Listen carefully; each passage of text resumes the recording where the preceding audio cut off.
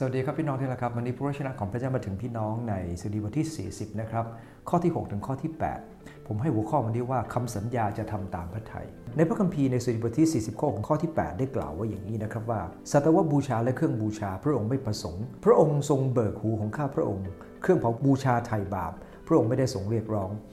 แล้วข้าพระองค์ทูลว่าข้าพระองค์มาแล้วพระเจ้าข้าในหนังสือม้วนมีเขียนเรื่องของข้าพระองค์ข้าแต่พระเจ้าของข้าพระองค์ข้าพระองค์ปิติยินดีที่จะกระทำตามพระทัยของพระองค์พระธรรมของพระองค์อยู่ในจิตใจของข้าพระองค์เมื่อเราทั้งหลายเข้าใจว่าพระเจ้าเป็นพระเจ้าที่ยิ่งใหญ่ดาวิดเองวางใจพระเจ้าซึ่งสิ่งเหล่านี้นำมาถึงพระพรมากมายขณะเดียวกันท่านจะไม่ยอมมอบชีวิตของท่านไว้กับคนยโสโอหัง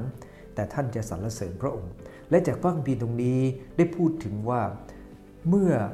เขาเข้าใจว่าพระองค์นั้นเป็นพระเจ้ายิ่งใหญ่สูงสุดเขาสัญญาครับที่จะทำตามพระทัยของพระองค์สัญญาอย่างไรเราอธิษฐานด้วยกันก่อนนะครับข้าแต่พระเยซูคริสต์เจ้าขอพระองค์เจ้าโปรดให้ข้าพเจ้ามีท่าทีที่จะทำตามพระทัยของพระองค์ข้าแต่พระเจ้าและขอให้ข้อคิดของชีวิตของดาวิดนั้นเป็นข้อคิดของข้าพระองค์หลายในวันนี้อธิษฐานในนามพระเยซูคริสต์เจ้าอาเมนพี่น้องที่รักครับใน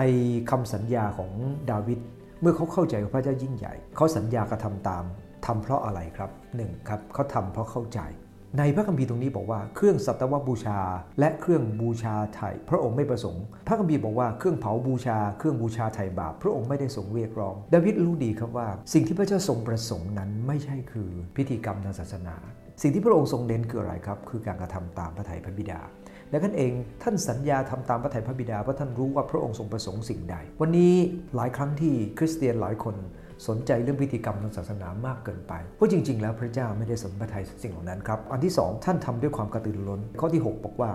ขอทรงเบิกหูข้าพระองค์คำว่าเบิกหูหมายความว่ายังไงครับเขาต้องการจะรู้จักพระเจ้าต้องการจะฟังเสียงพระเจ้าแล้วเขาก็บอกพระเจ้าว่าข้าพระองค์มาแล้วพระเจ้าข้ามันเป็นภาพของอะไรครับเป็นภาพเหมือนกับลูกที่ได้ยินเสียงของคุณพ่อคุณแม่ใช่ไหมครับพร้อมที่จะเข้าไปลูกมาแล้วให้ทำอะไรบ้างอะไรว่าไปเหมือนกับเจ้านายที่เรียกคนรับใช้ที่สัตย์ซื่อคนใช้ก็วิ่งไปพอได้ยินเสียงนายจะไม่ไปแอบซ่อนเฮ้ยนายเรียกอีกแล้วนะครับแต่เขาก็จะตอบรับเหมือนกับผู้ใช้พระเจ้าที่ดีซามูเอลได้ยินเสียงของพระเจ้าและเอลีก็แนะนำซามูเอลบอกว่าขอให้บอกพระบิดา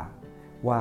ข้าพระองค์อยู่ที่นี่ขอบคุณพระเจ้าครับนั่นคืออันที่2นะครับทำด้วยความเข้าใจทำด้วยความกระตือรือร้นอันที่3ทำด้วยความยินดีครับท่านสัญญาทำตามพระทัยพระเจ้าด้วยท่าทีที่ยินดีพระคัมภีร์บอกว่า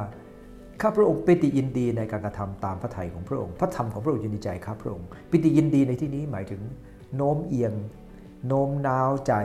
จ้องเขม็งทำให้พอใจเขามีความรู้สึกว่าการทำตามพระทัยพระเจ้าเป็นสิ่งที่ทำให้ท่านรู้สึกพอใจเป็นจิตใจที่โน้มเอียงไปทำสิ่งนั้นนะครับคนเราชอบอะไรก็จะโน้มเอียงไปทำสิ่งนั้นจริงไหมครับในพระคัมภีร์ตรงนี้พระคัมภีร์บอกว่าพระธรรมของพระองค์อยู่ในใจข้าพระองค์หมายถึงฝังลึกในชีวิตเมื่อพระคัมภีร์ฝังลึกในชีวิตก็พร้อมจะทำตาม